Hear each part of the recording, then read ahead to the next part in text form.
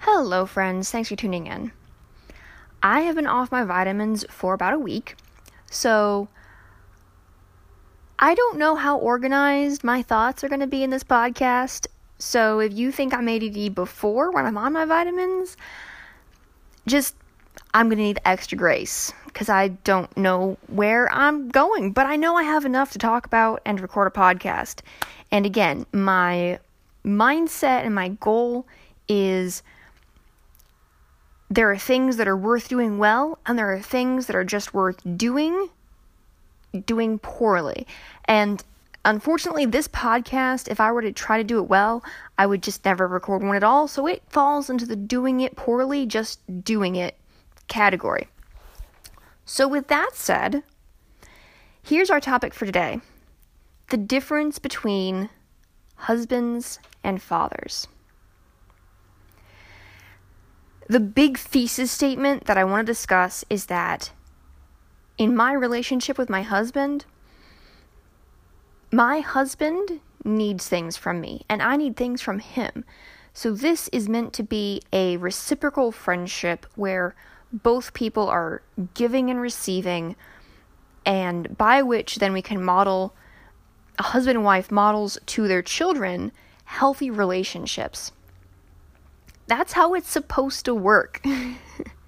Now, in contrast, a father to a daughter or a father to a son, when that child comes into the world, there is absolutely nothing that child can do for the parent. Nothing.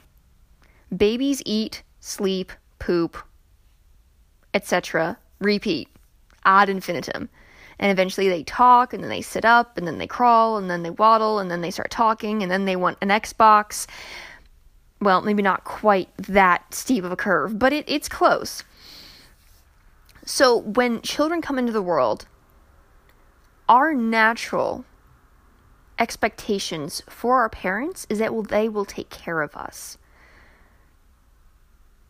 Children are biochemically wired to think that the world revolves around them. This way, when we are disciplined, when something bad happens to us, we assume that it is a consequence for something we did wrong. That's the way God wired children to function until about 8 or 9 / puberty. And I don't have the research for that because I'm in ADD mode, and I know it to be true. Go look it up for yourself on the internet. I definitely don't want to take that method all the time if it's really important. But in this case, I'm just going to do it.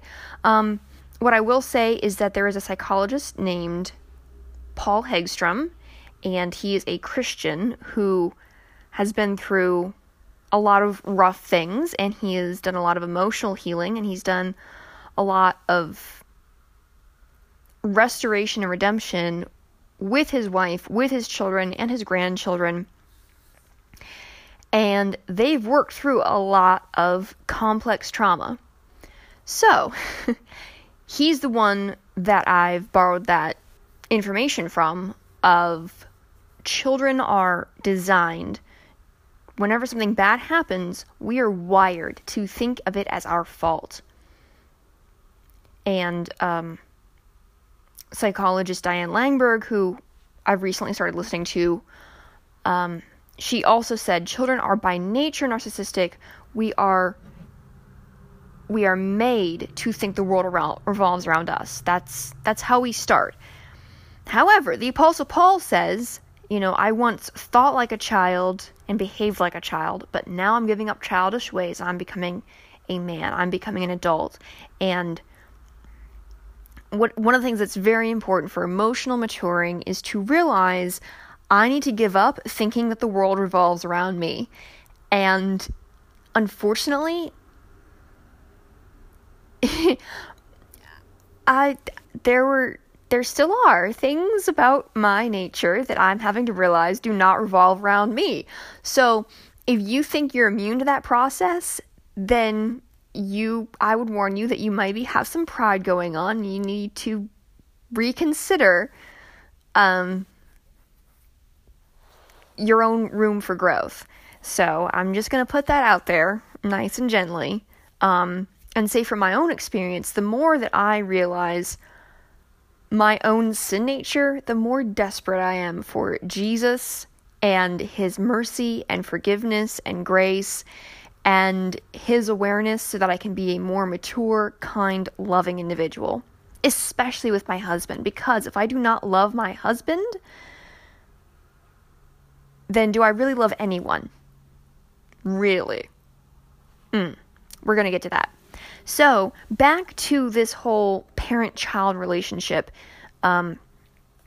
Obviously, we're talking about father, and I'm a girl, so daughters, but fathers and, parent and child.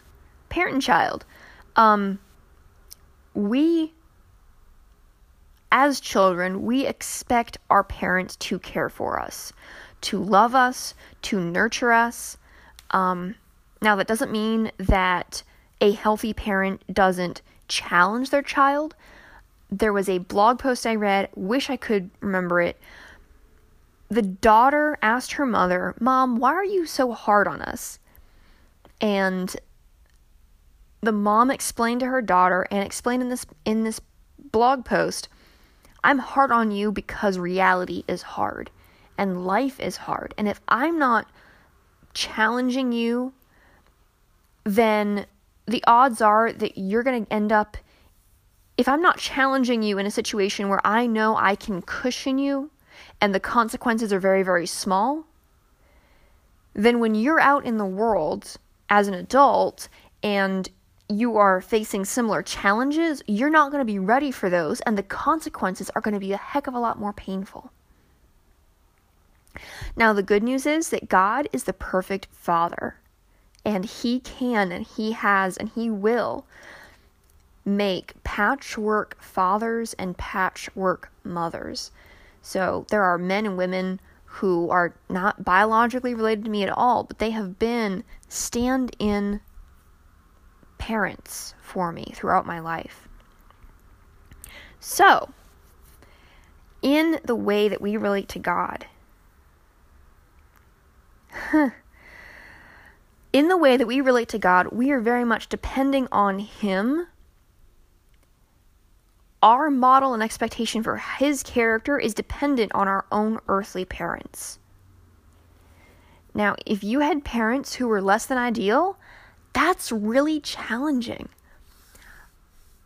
I didn't understand that God was merciful and gracious until about I was 29. Yeah. 29. So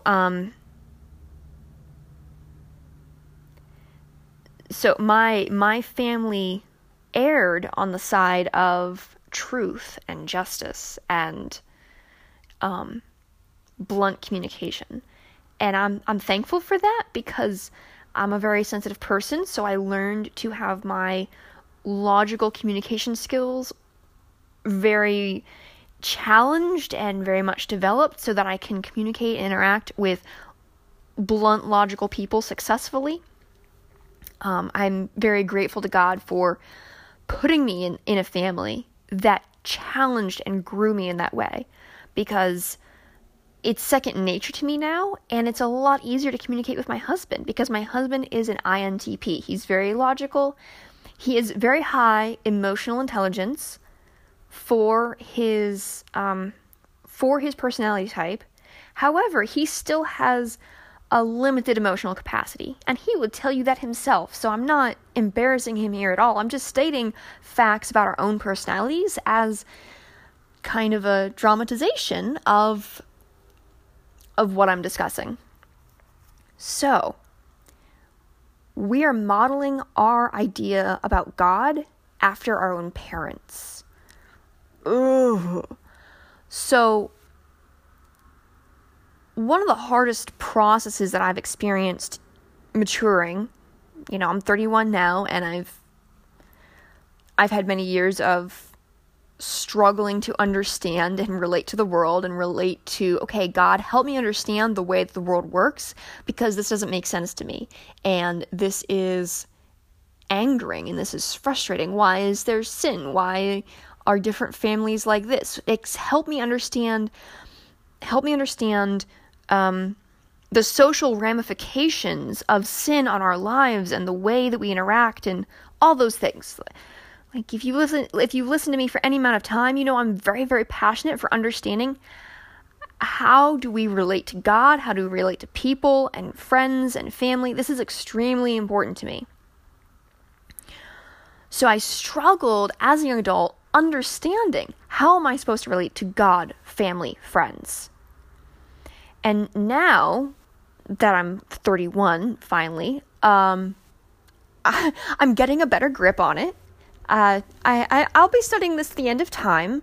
You know, what is my standard of expectation for how I love my neighbors, those around me, and one of the things I'm realizing, one of the things I'm realizing recently is that my standard for how I love my acquaintances and my neighbors is higher in some ways than how I love my husband.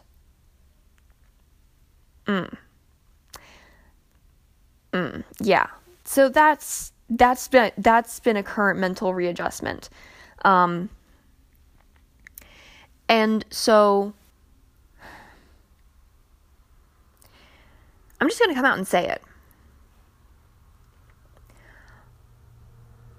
A lot of young women, myself included, we wanted to marry a man who would love us unconditionally, who would be 100% emotionally supportive and understanding and tender and gentle. However, in many ways, we are setting our expectations for our mate, for our partner, that are based on what we did not receive from our father. My father was not very tender. He was not very emotionally supportive. There are a lot of things I'm sure he wished he'd done differently. And you know what? That was 10, 20 years ago, and you know, we're here now. What are we going to do with the here and the now? So,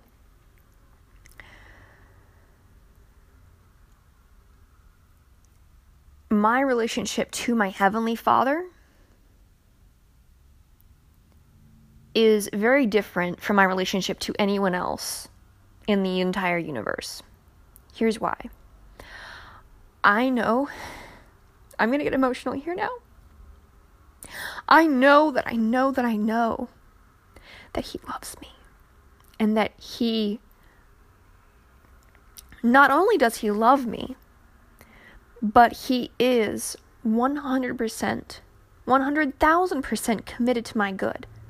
Absolutely, He's going to allow circumstances into my life that challenge me and grow me. However, He's also gracious. He is understanding. He, as a Heavenly Father, He will still create and allow safe places for me to fail so I can learn my own character failings with minimal life-changing consequences. You know, the difference of one bounced check versus going into bankruptcy. You know, one bounce check, that's $30. Going into bankruptcy, that's on your permanent record. That's a heck of a lot more painful.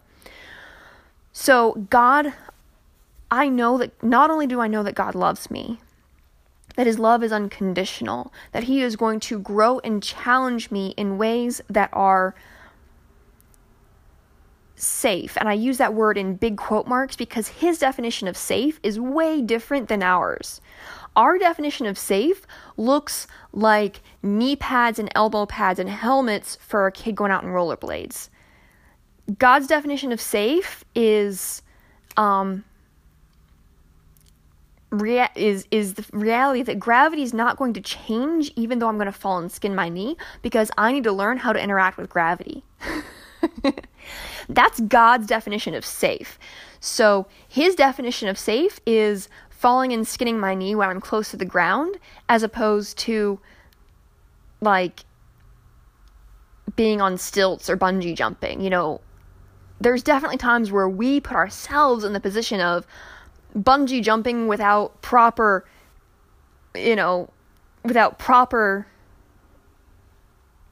equipment in place so that we are unsafe, and if we fail, well, then we go squish or what have you. Goodness gracious, this is an awkward podcast. But God's definition of safe, he creates opportunities for us to learn our own character with minimal long-term consequences, and then we get to grow from it.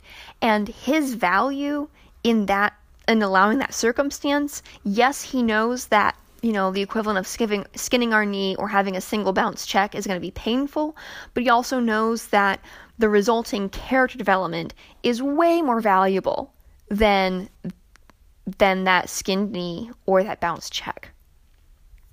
So, with that in mind, I know that God loves me, I know that he's going to develop my character, and I also know that I can go to him with all my emotional needs. All of them. Did I mention I was off my vitamins? Yes, I did mention I was off my vitamins. That was a rhetorical question because I remembered saying it at the beginning of this podcast. I am totally off my vitamins except for a couple things that I'm taking individually. And let me tell you, last week was not fun. Rant time. My anxiety's up, my obsession. I was definitely OCD as a kid. I would walk through the kitchen and we had this patterned geometric linoleum that was brown and beige and very 80s, because that's when the house was built, was in the 80s. And I would avoid walking on the thick lines that were going perpendicular to each other, So I was definitely OCD as a kid, and I've lived with that, my entire life, so I don't know any different, if that makes sense. But it was once I started my custom vitamins that I recognized my ability to let things go was so much easier. Oh my goodness. It was life-changing.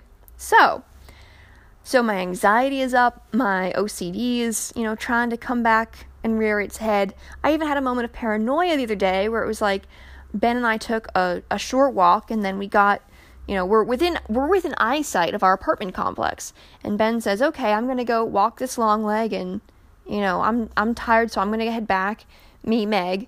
And, we hug and we kiss and we finish our conversation, and he heads off to the long leg to get his 10,000 steps in for the day. And I head back to our apartment. And the thought goes through my head, am I ever going to see my husband again? Like a car could drive by and kidnap me, and yes, there is a statistical chance of that happening in broad daylight, walking back on a main road to my apartment complex, but that's not very likely, and I have my key on me, and I can stab a good dude in the throat if I need to, and I can scream at the top of my lungs and get attention. It's not I don't have a logical reason to be fearful in this moment. Therefore, that extreme thinking was paranoia. Full-on paranoia, biochemically inspired, and I am not receiving that. This is me taking responsibility for my thoughts, and also the thoughts that come into my head that, I'm not acknowledging as my own. No, you get out. I'm not owning you. I'm not even trying to process you. I am just ignoring you because you are not logical. And I'm going to stay over here with my rational mind because I've been on my vitamins since December 9th. And it is now October 1st that I'm recording this podcast. And I know from those past December, October, November. From the past 10 months, I know what is healthy thinking and what is not. Because I've had a vacation from it for 10 glorious months of my 31 years of life. And I fought it for all 30 years beforehand. Or 20 years if you want to, chalk puberty in there, because I started to be obsessive compulsive and consider suicide and those sort of things and feel depressed around puberty, age 14. So, I've done this for 16 years of my life, and I've had a break for 10 months, and I know what's me and what's not. And Martin Luther had that wonderful quote, a crow can fly over your head, but you can keep it from nesting in your hair. And me, I'm at the phase of life where if one crow flies over my head, I am shooting it. I am shooting it dead. Because I was in the phase of life where I would have like a flock of crows attacking my head all at once because I was nutritionally depleted and my body was trying to shut down. Hot flashes at 28 are not normal, people. And I'm so over that now. So, now that we have that tangent nicely wrapped up, thank you for listening. Let's go back to me relating to my Heavenly Father. He knows all the stuff that's going on in my head. Ben does not have the emotional energy to help me process all of that stuff. Like, so far in this past week, we've been okay. A little emotional at times, absolutely, but mostly emotional because we're thinking back to what we went through October of 2017 when my yeast levels were out of whack and I was having bad dreams that were fear-mongering and definitely crow thought inspired of like, no, you get out of here. My subconscious is being influenced by the toxins released by the yeast in my gut. Therefore, I am not paying attention to you, bad dream. You are not worthy of analysis. You are not worthy of figuring. Oh my God, I had a bad dream that Chip and Joanna Gaines didn't like me. And it was so traumatizing. Like, I love them. And their show helped me when I was suicidal in the summer of 2016. So that dream was like a full-on nightmare that I met Chip and Joanna Gaines and they didn't like me. It was horrible. And like, I've listened to both of their audiobooks, Capital Gains and The Magnolia Story, and I know from listening to those books that, depending on their time of day and the emotional resources, if for some reason at some point in the, way out there future, we happened to like have coffee or lunch or that sort of thing, and not that they would, because people with their kinds of schedule would, like, they don't have emotional resources for that outside of their normal social circle. Like, they already know who those people are that they're emotionally invested in, and no human has emotional resources that are infinite. I warned you I was tangenty today, so thank you for sticking with me. No one has emotional resources to connect with every single human being on the planet. I've tried, it's not realistic. But if Chip and Joe and I had coffee together, like, I know from listening to their audiobooks that they're not the kind of people to be dismissive. And that was what my nightmare was all about, was Chip and Joe just being completely dismissive. And, like, seriously? Yeah. So, anyways, the things that qualify as a nightmare in my book are a little bit entertaining. I mean, don't get me wrong. I've had real nightmares, and they were a piece of work. But God has the emotional resources for me in all of my states. And I've finally gotten to a place in my life where I am no longer afraid of the Bible. I've mentioned it before on this podcast. I have finally read the entire Bible back to back. It took me about a year to get through the book of Isaiah. Didn't understand it. Still don't understand the book of Hebrews. But I've read all those minor prophets, and not that I understand everything that was in them by any means. The greatest biblical scholars in the world know how little they know about the Bible. However, I know from reading God's word, and I know from following him, that I can trust his character. His character that I have experienced is consistent with how he presents himself in the Bible. And I have read all those minor prophets, and any time he talked about wrath and justice, it was in defense of his children. It was in protection of the righteous who were being unfairly treated, and it was in punishment for the blatantly willful, wicked people who deserve the fire of hell, who deserve the wrath of God because they want nothing to do with him.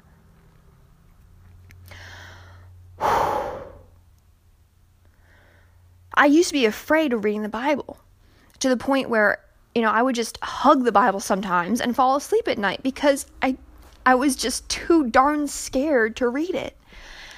And now I've gotten to the point where, yes, I listen to the audio Bible today because my brain power was just not in the mood for reading the Bible. But I listened to the first chapter of James because God is taking me back there and encouraging me there. And he's been bringing that passage up to me in my heart. And so I know that I need to read the entire chapter to get a better sense of the context for what the Holy Spirit is trying to say to me. So, God has infinite emotions. And he has scripture throughout all of that book that, obviously it's not going, there are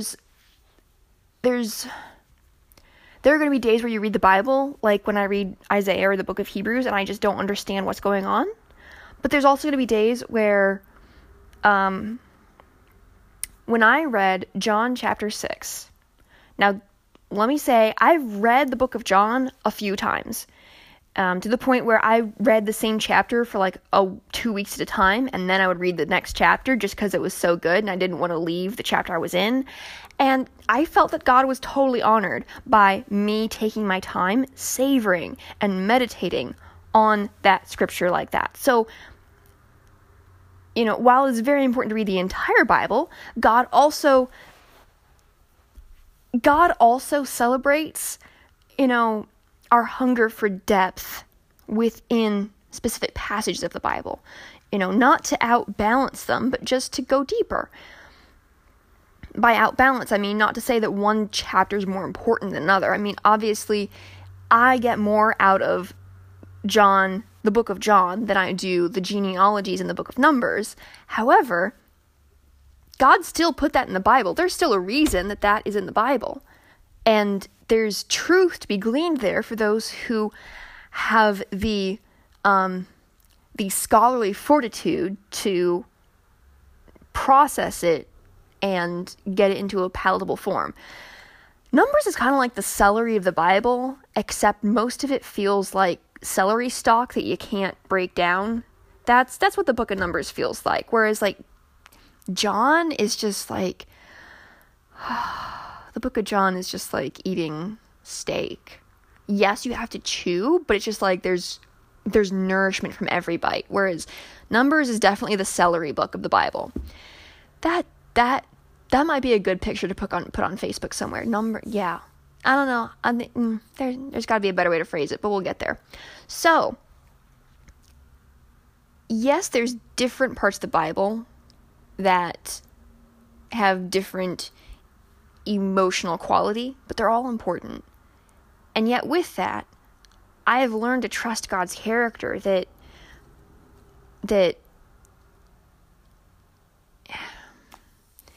there's a chapter in Ezekiel where he says, I found you as an abandoned baby on the side of the road, fresh in your blood.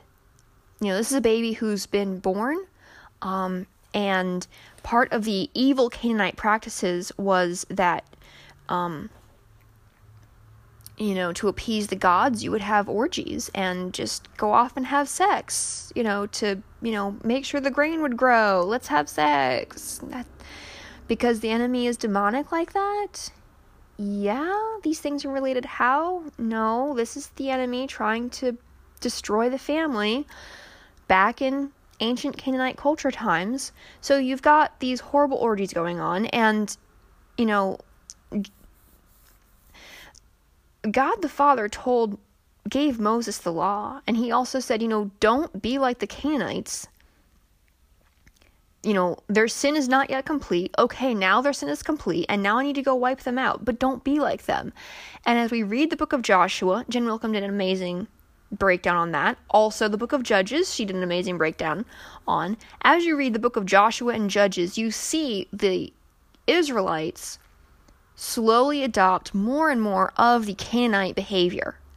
And when you read the book of Judges and you're reading these stories of just like, ew, how is this okay? How are people even comfortable with this? It's because they have acclimated to the Canaanite culture as opposed to completely wiping them out in obedience to what the Lord told them to do. So when non-Christians get up in arms about, God ordered genocide, well, yes, because those cultures were absolutely depraved.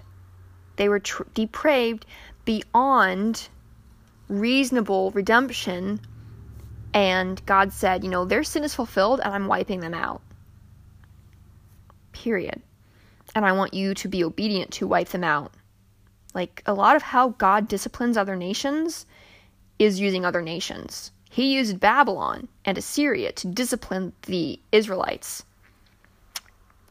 Hashtag awkward, but at the same time, there's a verse in the Old Testament that says,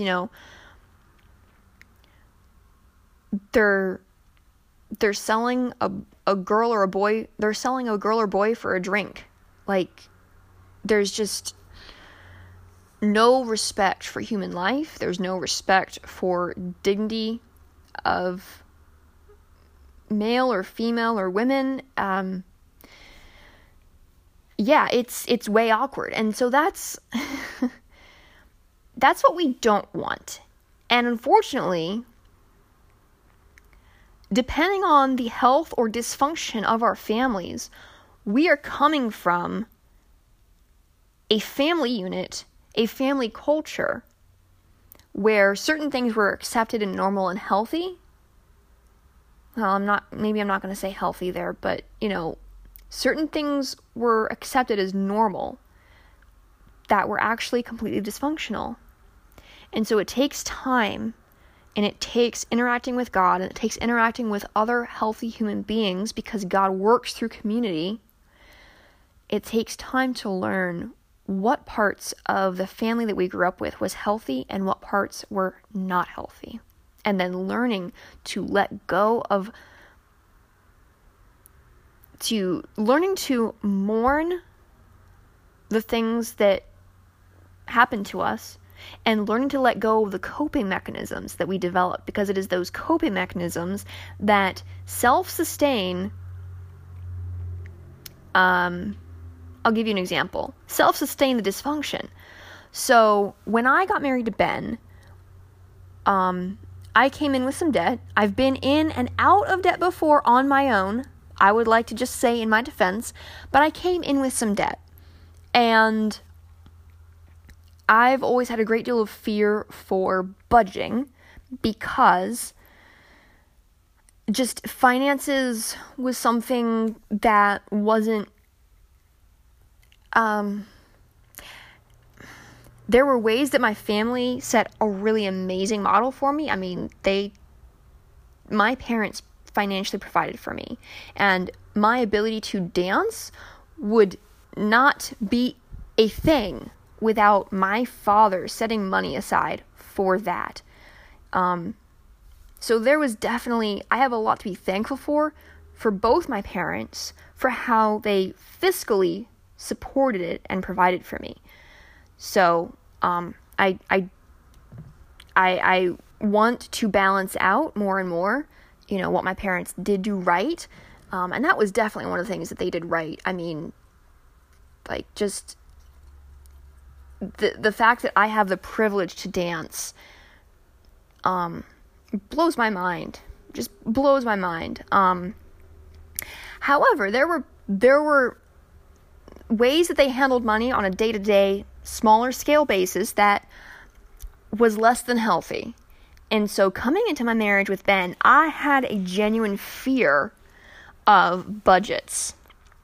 And so one of the ways that my coping mechanisms exhibited themselves was finding household goods at the grocery store and including it in the grocery purchase, and not allocating it as a household good. So, let me get this straight. This is not a sin. This is definitely not a sin. I'm not stealing. I'm being wise with our money. Don't get me wrong. However, because I was doing this, when I finally verbalized to Ben that I was doing this, he said, this makes it difficult for me to trust you. And my motivation for doing it in the first place was because I didn't trust him because of how I'd seen finances modeled previously. And so as a young independent adult, I had kind of gotten to the place in life where I thought, you know what? No one else is going to make my future for me. I'm going to make it for myself. And that thinking was what got me into debt, unfortunately. There is some truth to it, but also it needs to be balanced out with, figure out the best course of action and then save up for that and then, spend your money after you've earned it. Kind of really basic stuff here. So the day came. Here was a really beautiful thing that happened. So I had saved a lot of my grocery receipts on the advice of comparing, of price comparison for, how much is cheese here, how much is cheese there, etc. so forth. And a lot of my household purchases were on those receipts, and I was able to go through each one of them and go through back, 4 months or so and reallocate a lot of those household purchases that were hidden in grocery over to household. And so now the dialogue is out in the open of, I would like a clock in our bedroom that doesn't tick, because when I wake up, I want to know what time it is, because I'm stay at home and I need that information, but also I don't want my phone in the bedroom, because then I get on my phone and then I don't have, and then that realigns my priorities for the day. So it's really, really important to me to have a clock in the bedroom. I also want one on the porch, but that's less important because there's less specifications there, because we need a silent, non-ticking, and I would prefer analog clock for the bedroom. We could go digital, but that's part of our conversation. That's part of our ongoing conversation. And by the time but at the time this podcast goes out, we'll probably have this resolved. So don't you even worry about it. But I mean, you know how to pray going forward, household budget versus grocery versus restaurant. That's kind of our Quasimodo. These 3 items. Also, the entertainment and vacation category are kind of like, health and wellness, massage, chiropractic, Yeah, so that's what we're figuring out. And so because of Ben's consistency of character in this past year of marriage, 13 months now, I was able to say, okay, I feel safe enough that I can finally let go of this coping mechanism. And it was a beautiful day when I said, Ben, I've looked at the household budget and I see that it is currently in the negative. However, I would like to buy myself a new cell phone case, and this is a high priority for me. However, I understand that I will need to wait until there is a positive amount in the household budget. Now, I've started using my old cell phone case, and I found curtains on sale that I've bought before then, since then, before I've not bought another phone case. But verbalizing my need in a way that he could respect was a breakthrough for me. And this is absolutely related to how I relate to him versus how I relate to my heavenly Father or even my earthly father, because God knows what we need before we ask. And he's also very gracious with our maturity or lack thereof in how we ask. However, my husband has a higher standard because we are in a reciprocal earthly relationship. My husband has a higher standard for my communication with him than God does for my communication with him. Does that make sense? Are you tracking with me? Let me rephrase that a little bit. because of my husband's finite knowledge of me as a human being, he needs more information from me in explaining to him what I need than God does. Because God knows my DNA. God is able to identify the crows circling and trying to attack my head long before I do. He knows the origins of all of my coping mechanisms. He knows the wounds that happened and the traumas that I experienced before I was 5 years old that I don't even remember.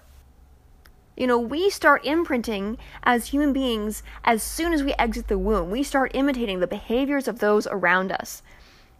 So, he knows the origin of all of my behaviors.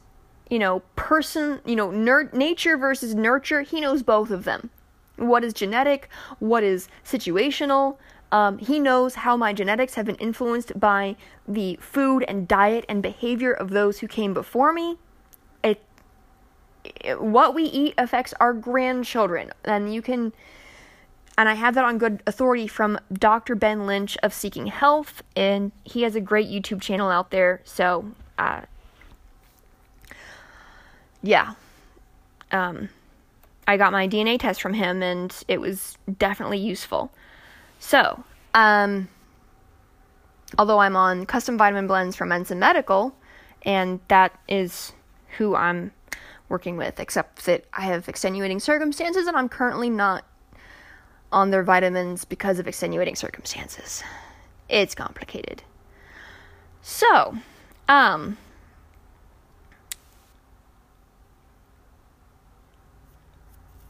God has infinite motions. My husband does not. God does not need for me to do anything to him to change how much he loves me. Yes, I show my love for him in how I obey him, but that doesn't change how he loves me. Does that make sense?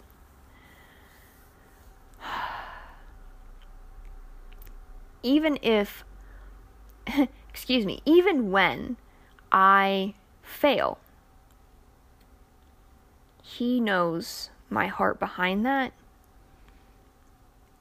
and he's able to redeem it, and he's able to show me grace. My husband, on the other hand, he and I are equals. And I would like to say that Ben definitely has the final decision-making authority in our relationship. So in a healthy business model, there is a partner who has 51%, and there's a partner that has 49%. And I think this needs to be applied to marriage a lot, because while I absolutely agree with the egalitarian equality of both genders, there's also on a functional level, you need someone who is the final decision maker. And so that's where the complementarian mentality comes into play. And the complementarians get it right in that, this gender is generally better at this, and this gender is generally better at this. But most of all, what complementarians get right is that men need to have the ultimate decision-making authority in their relationship of their marriage before God. That is a higher accountability, that is a higher responsibility, and then therefore there are some privileges that come along with that responsibility. So that is the 51% of the man's decision-making. With both of those mindsets explained, I would like to say that the healthiest complementarian marriages listen to their wives on a regular basis. Very regularly. And the healthiest complementarian marriages, that's the healthiest complementarian marriage where the husband listens to the wife before he makes his decision. Because that is about being gracious, and Jesus says, the Son of Man did not come to be served, but to serve. So, husbands who use their authority for saying, you owe me X or you owe me Y, they're not following the biblical model for Christian leadership. And that is, and especially if they say, the Bible said such and such, I'm owed this, that is spiritual abuse. So with that said, I would like to go over to the egalitarian marriages and say that the healthiest, in my very finite knowledge of the universe, I would like to make the assumption, with the possibility that I am completely wrong here, I would like to make the assumption that the healthiest egalitarian marriages are the ones where the woman lets the husband have that extra 1% of decision-making authority and respects him for it. So now that I've got that verbalized for all of our benefit, there are things that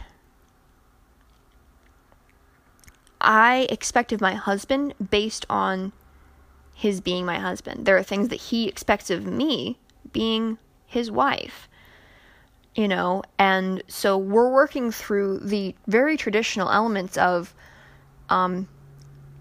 housekeeping, and Ben has very graciously taken over the responsibility of vacuuming, because I'm better at the smaller detail of cooking, and that's a very large detail, but I'm better at cooking. I'm better at detail cleaning versus big strokes of, I just need to dust this thing so it doesn't look like crap. My brain doesn't work like that. I read an article today that said ADHD people need house cleaning help, and I was like, thank you. And I emailed it to Ben, because that's what I do. When I see stuff that helps explain how I function, I email it to my husband, so then he can help understand how I function, and vice versa. He sends me stuff so I can help understand how he functions, and I love him so much, and I've never been more grateful to be married to him. But he will be the first to tell you, and we've talked about this, the Bible tells men to live with their wives with understanding. Well, he's still working on the living with part, and maybe eventually he'll get to the understanding me part. So, if you think we have this marriage thing all together, I'm just gonna tell you we don't, but we know we're on the right track, so we're really pretty grateful about that, thanks to lots of advice from lots of other people who've been married lots longer than we have.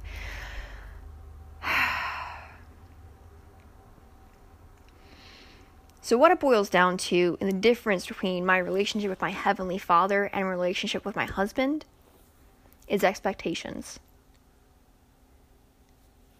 Realistic expectations based on character. God's knowledge of me is infinite. He knows more about me than I will ever know about myself. My husband's knowledge of me is significantly smaller. And so my expectation for God to understand me is way higher than my expectation for my husband. That's healthy. Learning to lower my expectations for my husband's ability to understand me, which, as we just discussed, is kind of difficult. Well, I'm female, yay, I'm complicated. If there's a woman on the planet who's not complicated, then all humans are complicated. Let's just stay there. So, before I say something that's gonna put my foot in my mouth, my husband's ability to understand me and my expectation for his ability to understand me, way, way smaller. For example, last night we were having our weekly review where we discuss our priorities and our agenda, and I gotta get this task done, and I gotta get this task done, and this thing's been on my mind. I should write this down and make this a getting things done project so that it comes into our queue that we keep track of. We do that. We try to do that weekly, and sometimes I don't, but Ben's pretty good about it. So, we were doing our weekly-ish review last night, and Ben emphasized, this thing needs to be a higher priority for you than this thing. And he could tell that rubbed me the wrong way, and he asked me, did I hurt your feelings? And I said, well, you emphasized that this thing was more important than this thing to me, when in my heart they're equal. And in fact, this other thing is actually higher, even though it's doesn't have the same return. So what you said evidences that you don't understand my priorities. And my feelings are not hurt by that because you simply just don't understand my priorities. My dear listener, can I tell you something? I would not have been able to make that distinction 5 years ago. Heaven forbid, 10 years ago. I would have been a weeping mess. Are you kidding me? Whereas now, at age 31, I can say, you just don't understand my priorities. And I'm not offended by that. Like, that says a lot about, excuse me while I talk about myself, that says a lot about how far I've come in understanding who I am and my own self-worth. That I'm not threatened by my husband's not understanding my priorities. And these are things that are deep in my heart, have been for years, not going away. So, like I said before, we're working on living with understanding. We're working on living, and then once we get farther along with that, we'll work on the understanding part. And we've made a lot of progress on living together as far as like organizing our stuff, purging stuff we don't need, and we figured out a meal app, and we're cooking from home more. So we're making huge strides on the living with each other part, and the living with understanding, that's just going to come when it comes, and you can't fake a marriage of 50 years that's healthy. You can't fake that. I remember selling shoes to a couple once, and obviously very unhealthy, and the woman was explaining something about her body and her shoe needs to her husband, who was sitting there, and he was completely oblivious about this factual thing about her needs. So that tells you how much they're not learning or understanding or caring about each other, that they're not aware about each other. And the happy ending to that particular interaction was that I knew which shoe she needed. It was the more expensive one, obviously. I sold comfort shoes, and, in a lot of cases, you get what you pay for. There's obviously ripoffs out there, but a lot of times you get what you pay for. And so I held the shoe that she needed in my hand so it was physically visible during their conversation, because I knew if I butted in, that's like the old proverb of don't grab a dog by the ears, because you don't touch that. Just don't touch that with a 10-foot pole. That's our current modern figure of speech for don't grab a dog by the ears, don't touch that with a 10-foot pole. So I'm not touching that dog with a 10-foot pole, and I'm holding that shoe out to physically remind that woman that this is the shoe that she is going to need, and by the grace of God, somehow they bought that shoe, that pair of shoes, and went on their way. Now, the sad story is I don't know if their relationship got any healthier, but that's nothing I have any influence over. So, all I can do is pray, and most of life, many things that I see, all I can do is pray, and it's kind of excruciating, to be perfectly honest. When I see young women who are boy crazy, and, I can think of quite a few who may be listening to this podcast, and I want you to know, sister, I have been there. I have been completely delusional. So what I'm going to say, don't think of me saying this to you. Think of me saying this to 17-year-old me.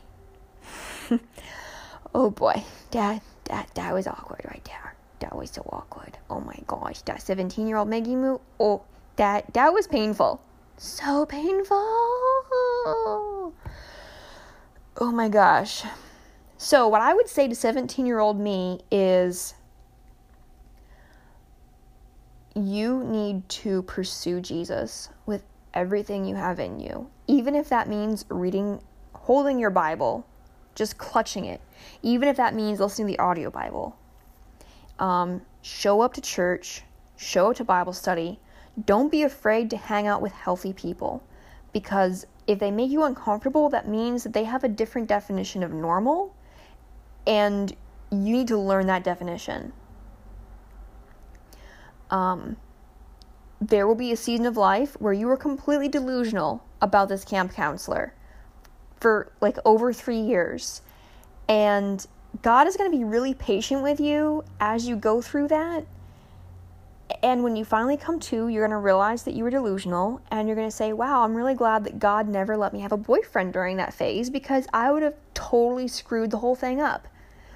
Or if you who are listening to me, you have had a boyfriend during that phase, let me tell you something. God is going to help you to learn and understand from that experience. And yeah, it's going to be painful, but he's not going to let it go to waste. And I promise you that. He is not going to let it go to waste. So, to continue what I would tell 17-year-old me, one day, more things about life are going to make sense. One day, I'm not going to get angry all the time. Which, like, that's really nice, not gonna lie, to have processed my anger and processed my sadness, and, keep pressing into God and trusting that that day is coming, because he can't reveal everything to you all at once. I mean, we want emotional healing all at once because we're going through excruciating pain, legitimately so, because dysfunctional families are excruciating. But God has to do that slowly. And you have to learn one piece of truth at a time in order to be ready for the next piece of truth. And there are things that are going to come down the Holy Spirit pipeline that are going to be very pointed and very direct in communicating. You need to change your behavior. You need to change your thinking. You need to change your behavior even though you don't understand why. And a lot of times, one of the reasons that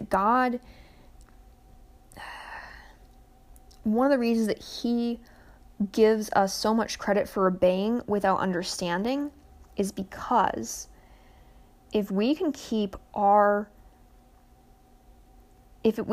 behavior in the holding pattern of, I know this is the right thing to do, but I don't know why, in time, we will be in the right place for him to show us the why and explain the why. And then, this is the beautiful part, and then when his why gets through our brain into our heart, we're able to maintain that behavior from a place of natural, I want to obey you because I know why.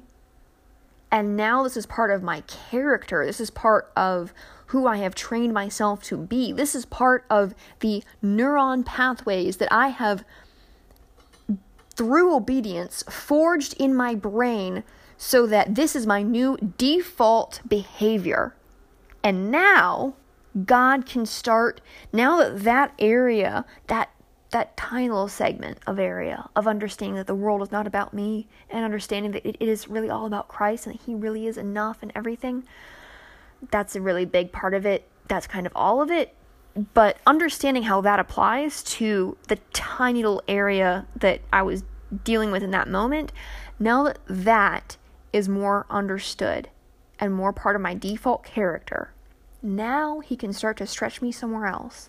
Now he can start to heal me in another area and bring this interaction with this person to the surface where I knew that bothered me, but I didn't know why. And now he's making it fresh and real. And why is this bothering me? Oh, it's because of this. And I'll happen across a podcast, or I'll happen across a YouTube video or a book that'll help me understand why. And there'll be that one sentence in there that is like the key that unlocks that tiny little knot. the more that God unlocks, this not here and this not here, and then he gets closer into the center, like, okay, time to, these 4 knots that I undid over the past however many years. Now that those 4 items are untangled, now I can go to this deeper knot that was the root between those 4. And when that knot gets untangled, whoo boy, we can go deeper. And every time God heals something in my heart, I become a more calm, peaceful, stable individual. I'm more at peace with who he is, how he's made the world. Justice is coming. His mercy is there for those who love and obey him. And his blood truly does cover all of my sin. I would be lost without the gospel. It all comes back to the gospel. He forgives every sin that I do knowingly and unknowingly. Like that. I have so many feels about that. In case you didn't hear the last sound effect, so many feels about his forgiveness for all the things that I do knowingly and unknowingly, and he knows all the things that got me to where I am. He knows the dysfunctional, he knows all the stuff. I'm repeating myself, and I'm not ashamed to say it, because it's really important. So, I know I've talked a lot about a lot more than just husbands and fathers, and I feel like there's more to talk about, but I don't know what it is right now, so that's my cue to wrap up this podcast. My name is Meg. I love my Jesus, and I believe in living inside out. Thank you so much for listening. It is now your turn. Go and live it.